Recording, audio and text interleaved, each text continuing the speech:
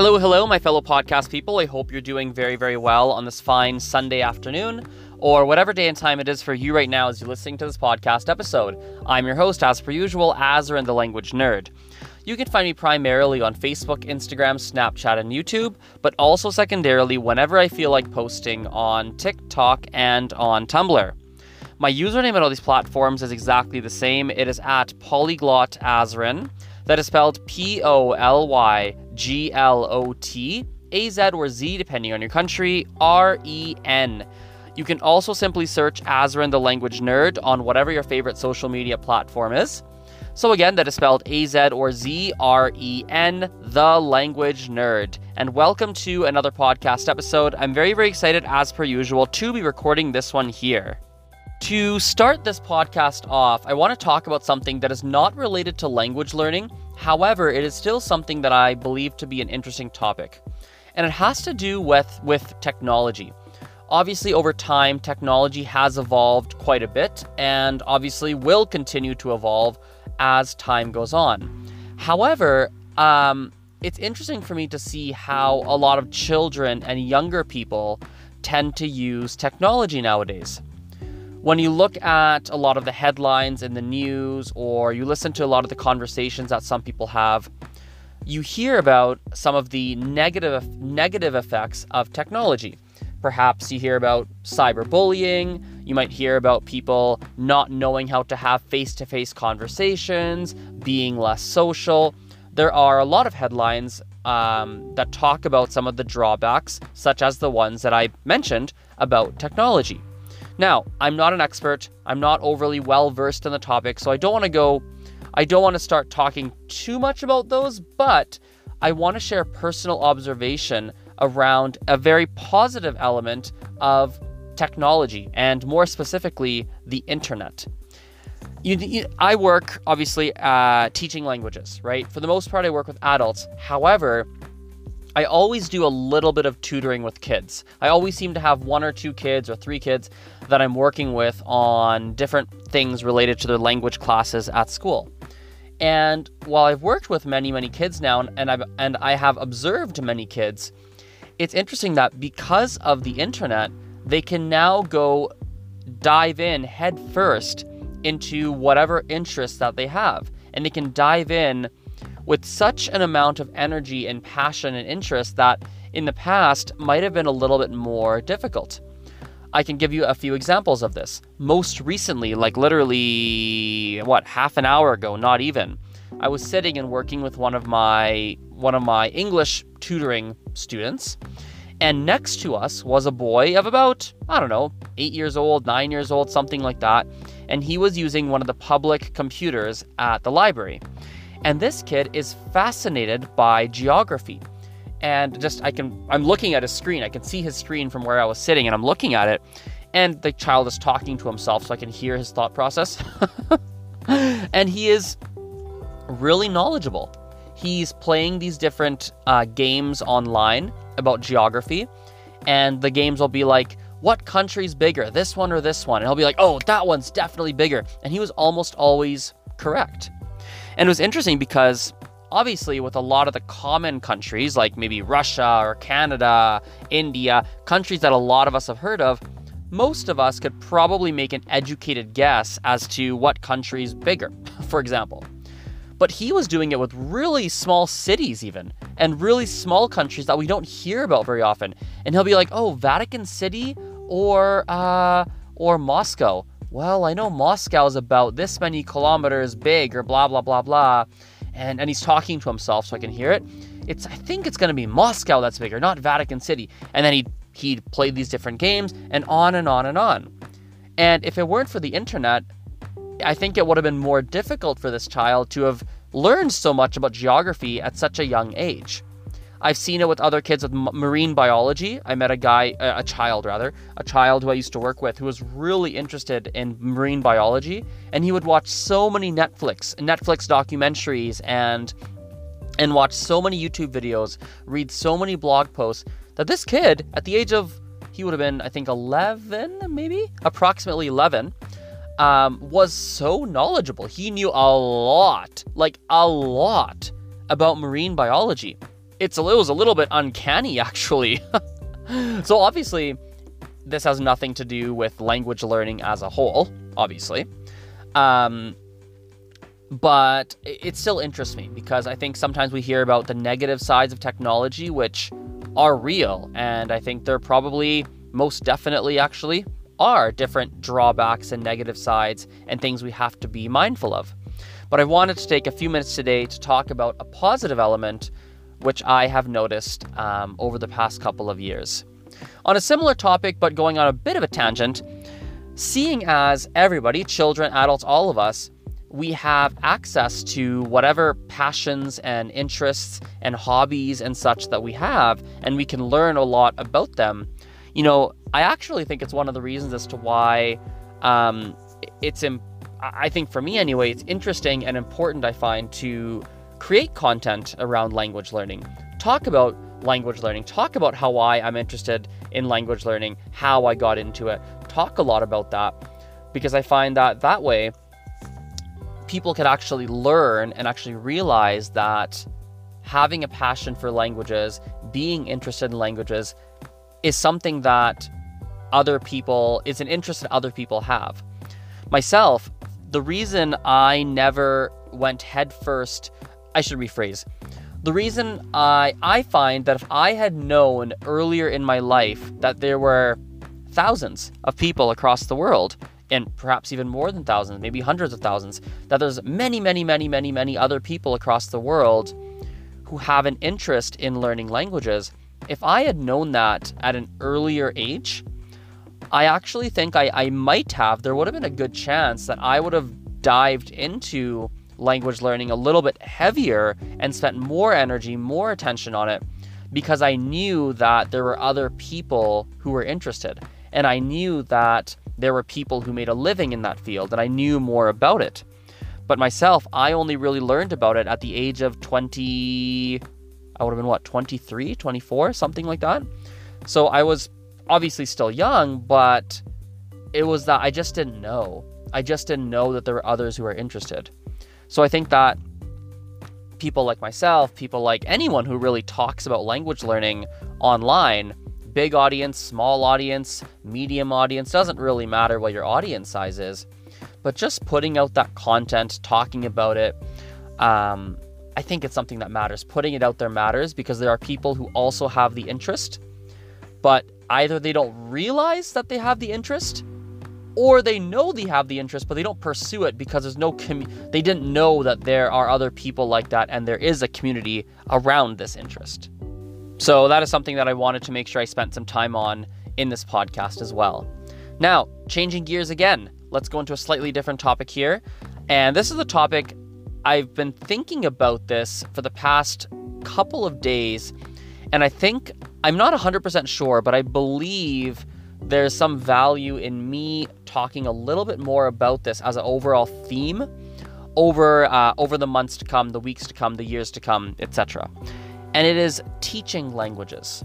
You see, I talk a lot about learning languages. I talk a lot about it. What works for me, what doesn't work for me, what I've seen work for others, what I've seen doesn't work for others, my personal journey, my personal frustrations and victories, and on and on and on.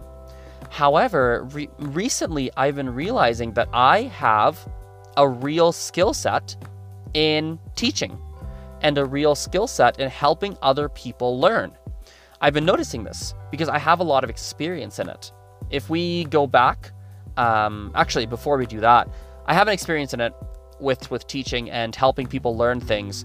And so I actually believe that on the podcast, on my content, on my Instagram, on my YouTube, I think that there's some value in me creating some content around this to share some of my perspectives on it. And hopefully that can actually help some different people. So, quick little backstory, then I'll branch off into a couple different pieces of advice on the language teaching and education side. So for me, I have been very involved in teaching different skills probably since about 2011 would probably be the beginning of it. Maybe even 2012 or 13, more actively, I guess you could say. Because I used to run the window cleaning business. And it seems so bizarre. It might sound like, how the heck does a window cleaning business have anything to do with teaching? And it's because in the window cleaning business, I used to work a lot with people where we had to train, we had to coach different people to do different types of tasks. I worked in very salesy environments, which would require me to interact with lots of different people. And so at that job, there was a lot of training and coaching and facilitation that I would have to do, and I would get a lot of experience with it at that time. I've taken a lot of that experience and applied it to the language education that I do now. And obviously I've been teaching languages now as my full-time gig, my full-time job for, 2.5 or 3 years now, something like that. So I have a certain level of knowledge in it. And what helps a lot is I have grown up with my mom, who's been a teacher my whole life. Ever since I have any memories, my mom has been a teacher. And so as a byproduct, when you're home and you're hearing about a lot of the stories behind, oh man, I was working with this kid and I realized that blah, blah, blah, blah, blah works and blah, blah, blah, blah, blah doesn't.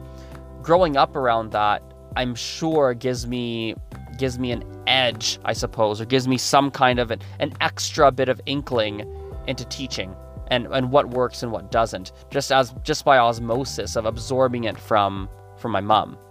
So anyway, that's a quick little backstory on my teaching, on some of where my teaching knowledge comes from, I suppose.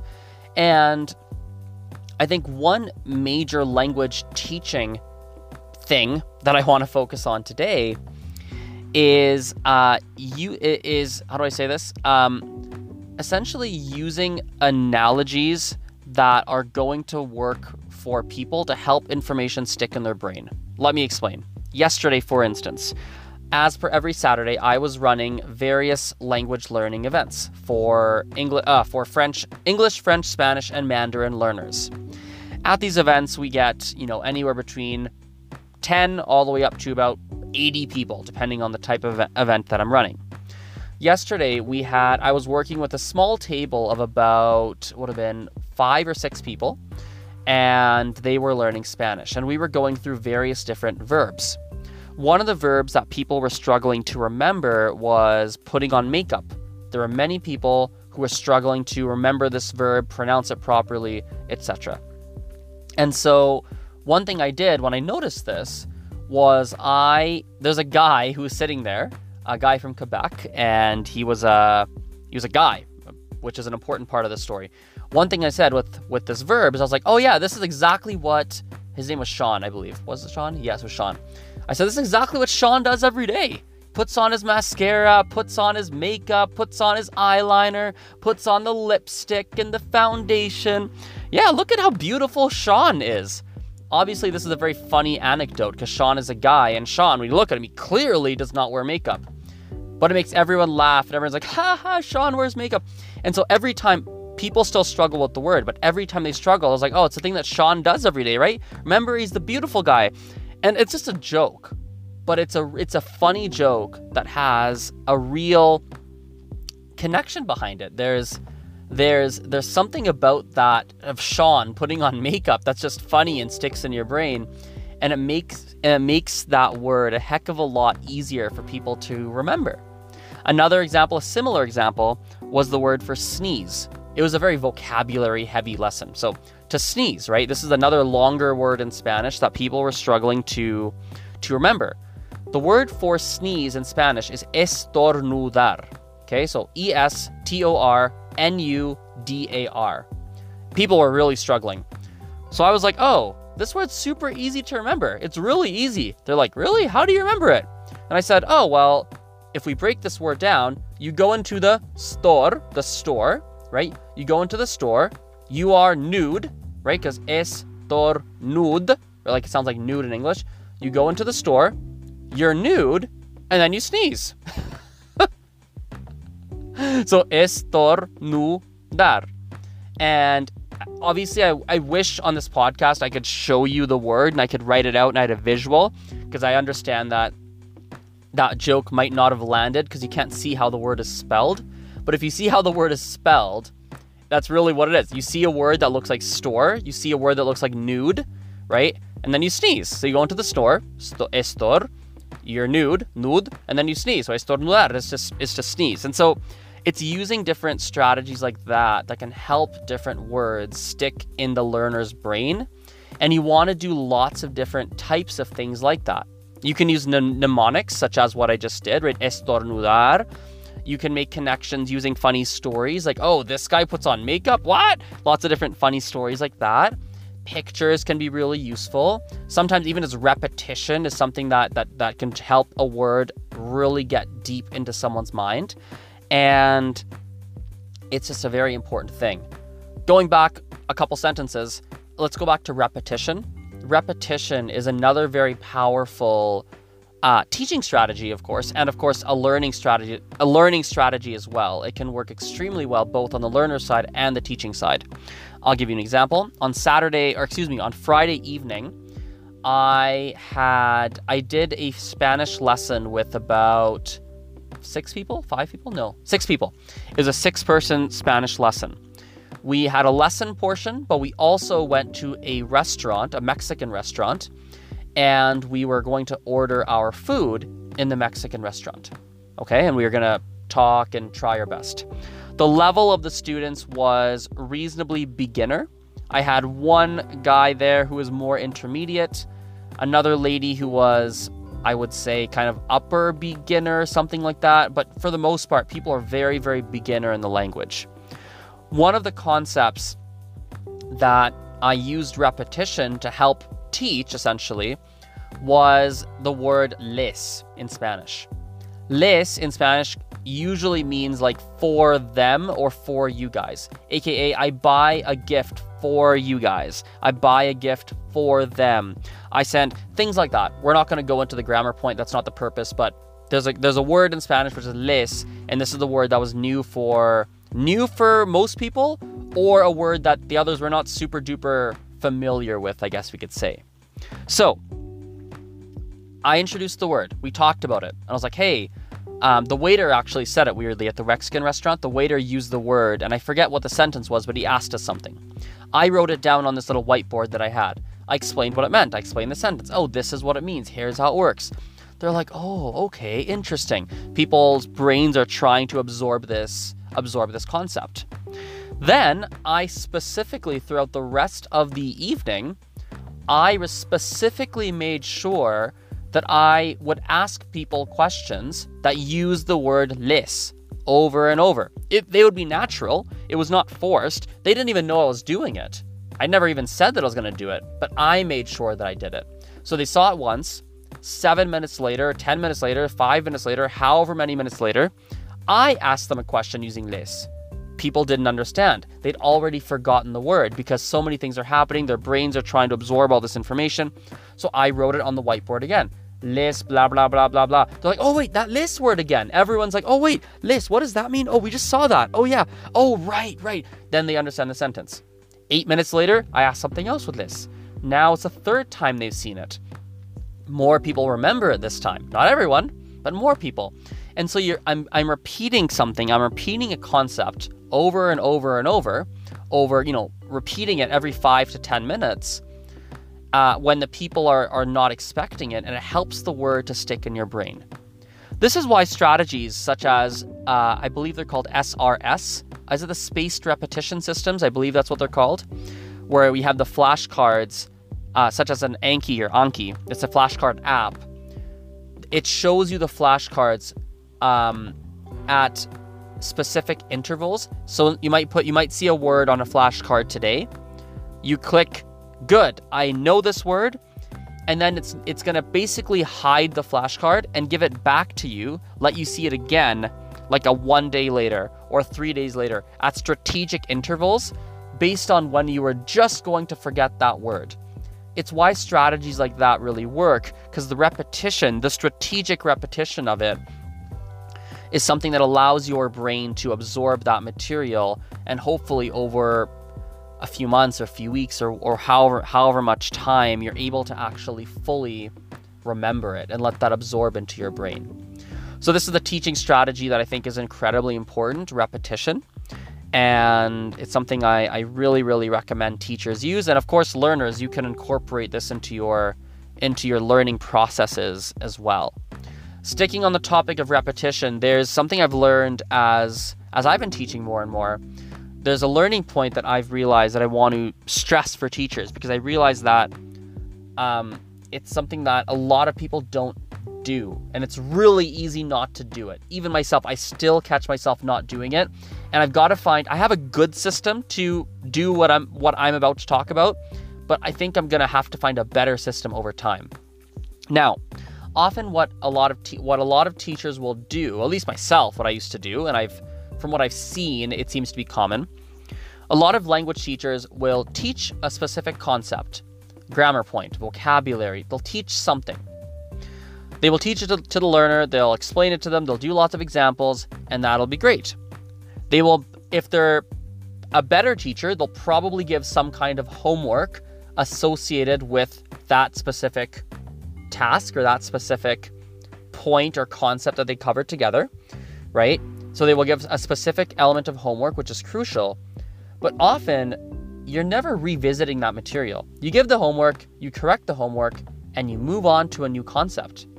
But here's the thing, that probably wasn't enough you probably didn't do enough for the learners to fully internalize the stuff that you studied in the class or that you studied together. This is why a lot of people when they're studying languages, there are certain concepts they've learned or heard of or practiced or whatever, but even though they've seen it, they don't feel comfortable with it. They just don't feel comfortable yet. Think about, I'm sure there's a variety of languages being learned amongst the people who are listening to this podcast, but think about something in your language. There are guaranteed, I think all of you can think of one thing, maybe probably even more than one thing that you have actually studied before, but you still struggle with it. And you're like, yeah, I kind of get that, but I don't fully get it. Everyone can relate to that. And so as a teaching strategy, one thing I highly recommend is step 1, teach the concept. Teach the concept as thoroughly as you can, with as many examples as you can, to help the learner understand it to as deep of a level as possible. Step 2, give them an assignment, some kind of engaging or relevant, even as relevant can go a long way, a relevant assignment that helps them to further their learning and practice that concept and apply that concept, once again, between the classes, between when your classes are. Now, this is where step 3 comes into play. You have to know that you have studied blah, blah, blah concept, and over the weeks to come and the months to come, you have to use the concepts that you learned, in the previous class. You have to use them throughout your classes to keep these students and make sure the students are continuously seeing those concepts. I want to stress something here. You are not, let me give you this example. Let's say I'm teaching the past tense in Spanish. I teach it to you, you understand it, I give you homework, fantastic, you did it, we correct your homework, great, amazing. Now, it doesn't mean that 2 weeks from now, I'm going to teach you the past tense again, not necessarily, but what it means is that now for the lessons to come, I'm going to be using the past tense with you when we speak, on purpose. I'm going to make sure I use it to make sure that your brain is continuously exposed to it in a lightweight manner and continuously has to apply the knowledge that you learned over the weeks and months to come. That's the only way for stuff to really get deep into the brain. And I find that a lot of people, not everyone, but I've seen people, and I used to be guilty of it myself, who don't necessarily do this. You teach a concept, you do the homework, you review it, blah, blah, blah, and then you move on and you don't see that, and you don't continuously keep that grammar concept or vocab concept as a theme amongst your lessons for an extended period of time. So it's something that I recommend to a lot of the people who, again, for people who teach languages, you have to do that in your lessons. For people who are learning languages, you have to make sure that whatever you learn, it can't be something you learn and then move on and you don't look at again. It has to be a recurring theme, at least for a few weeks, until your brain gets more and more and more and more and more used to it.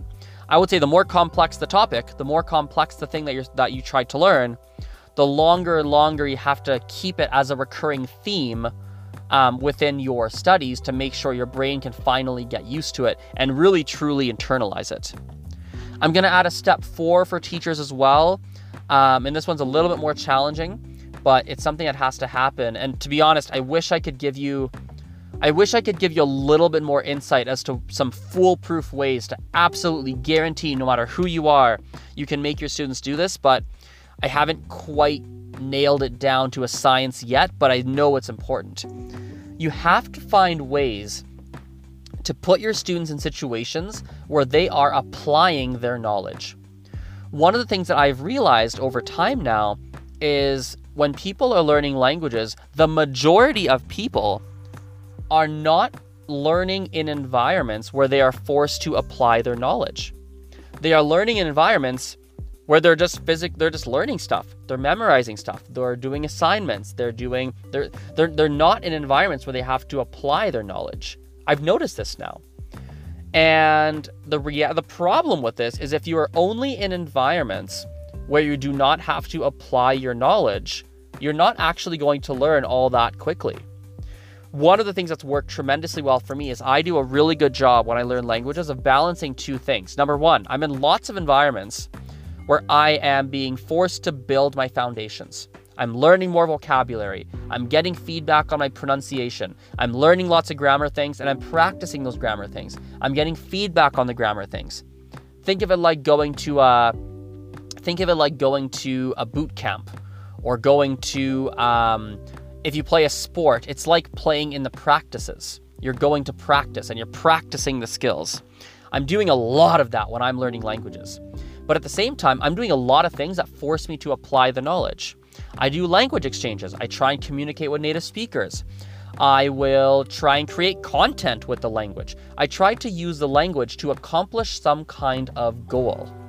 And the goals that I'm trying to accomplish, usually I try my best to use the knowledge that I've been learning in a practice scenario, and I try to accomplish real goals and real tasks with those things. And what I've been noticing more and more is that the majority of language learners do not have that as a part of their learning process.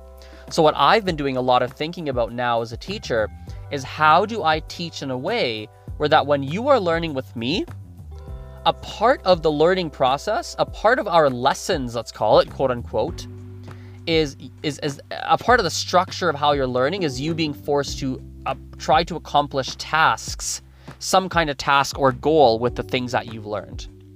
I've done an okay job of it because I've been doing excursions with students. We will do things out in the field. So I've done an okay job, but man, I need to do a better job. And I think I don't know if I can say most, but based on my experience so far in life, a lot of teachers